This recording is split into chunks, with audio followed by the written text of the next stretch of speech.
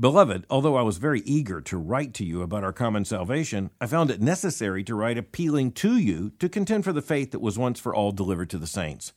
For certain people have crept in unnoticed, who long ago were designated for this condemnation, ungodly people who pervert the grace of our God into sensuality and deny our only Master and Lord, Jesus Christ.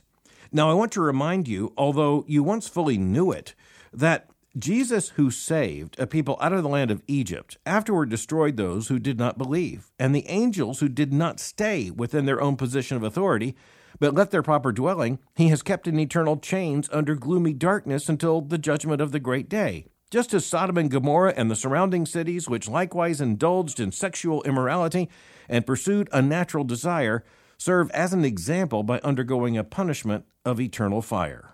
The word of the Lord. I'm joined with Dr. Albert Mohler. We're reading through the book of Jude this week on Our Daily Rhythm.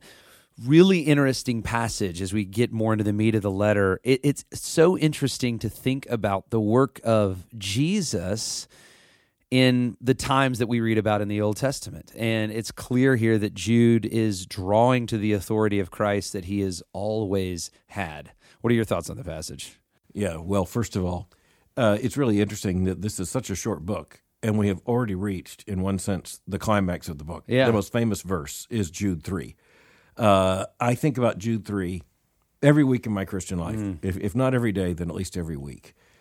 Because here we have Jude with the authority of an apostle speaking of the faith once for all delivered for the saints. And that's an amazing thing because he is saying that Christianity is one truth. It is one gospel, unchanging over time, unchanging over place.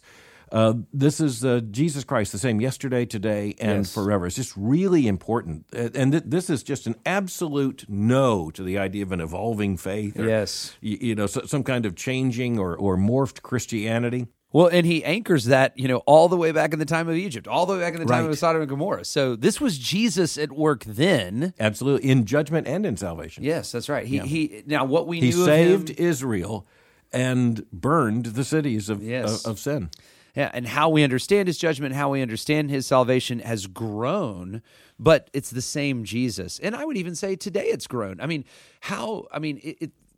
hearers of this letter, they could imagine that the gospel would go to the ends of the earth, but what the ends of the earth meant and how many languages that meant. We have actually a better perspective today of the great salvation of God than even they could have in those days. Well, and we have the New Testament. That's right. We have the entirety of the New Testament. So we have the Old Testament and the New Testament. We can have a full biblical theology. So that's really precious to us. There's another angle on this, though, we have to talk about. And that's the part that we really don't understand all that well and evidently don't have to.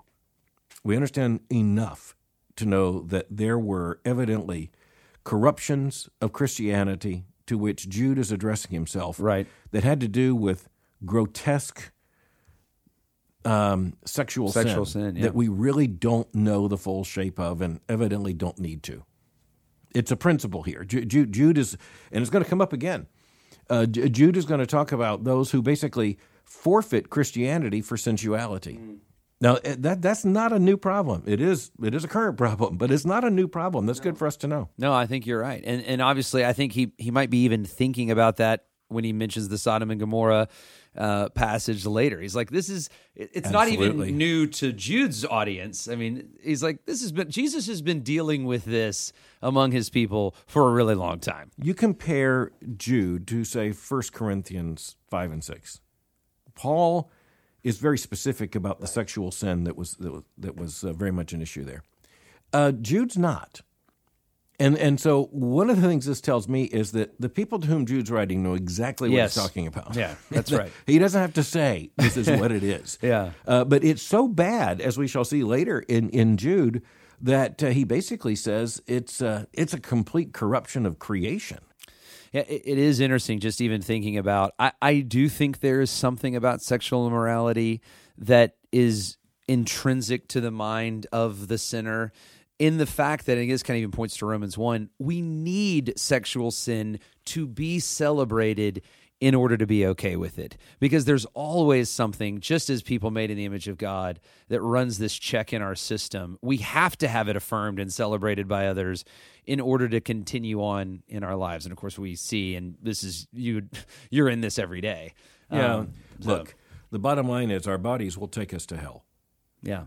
Sensuality, because in the flesh, and that's why the body, flesh, sensuality, carnal, corruption, all that comes up again and again.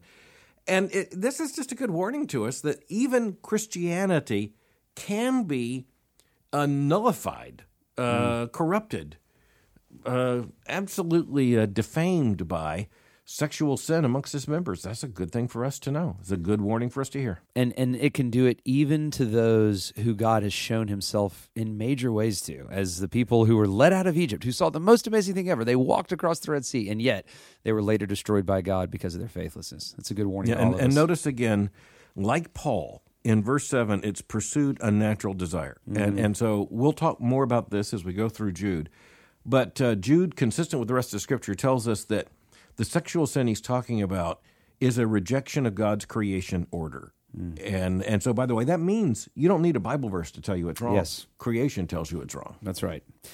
Well, that's so helpful and such a powerful passage. Let's just read verse 3 again. I was eager to write to you about our common salvation. I found it necessary to appeal to you to contend for the faith that was once and for all delivered to the saints. Let's you and I be faithful in that, and may our hearers be faithful in that. So for Albert Mohler, I'm Jason Dees. Thanks for listening.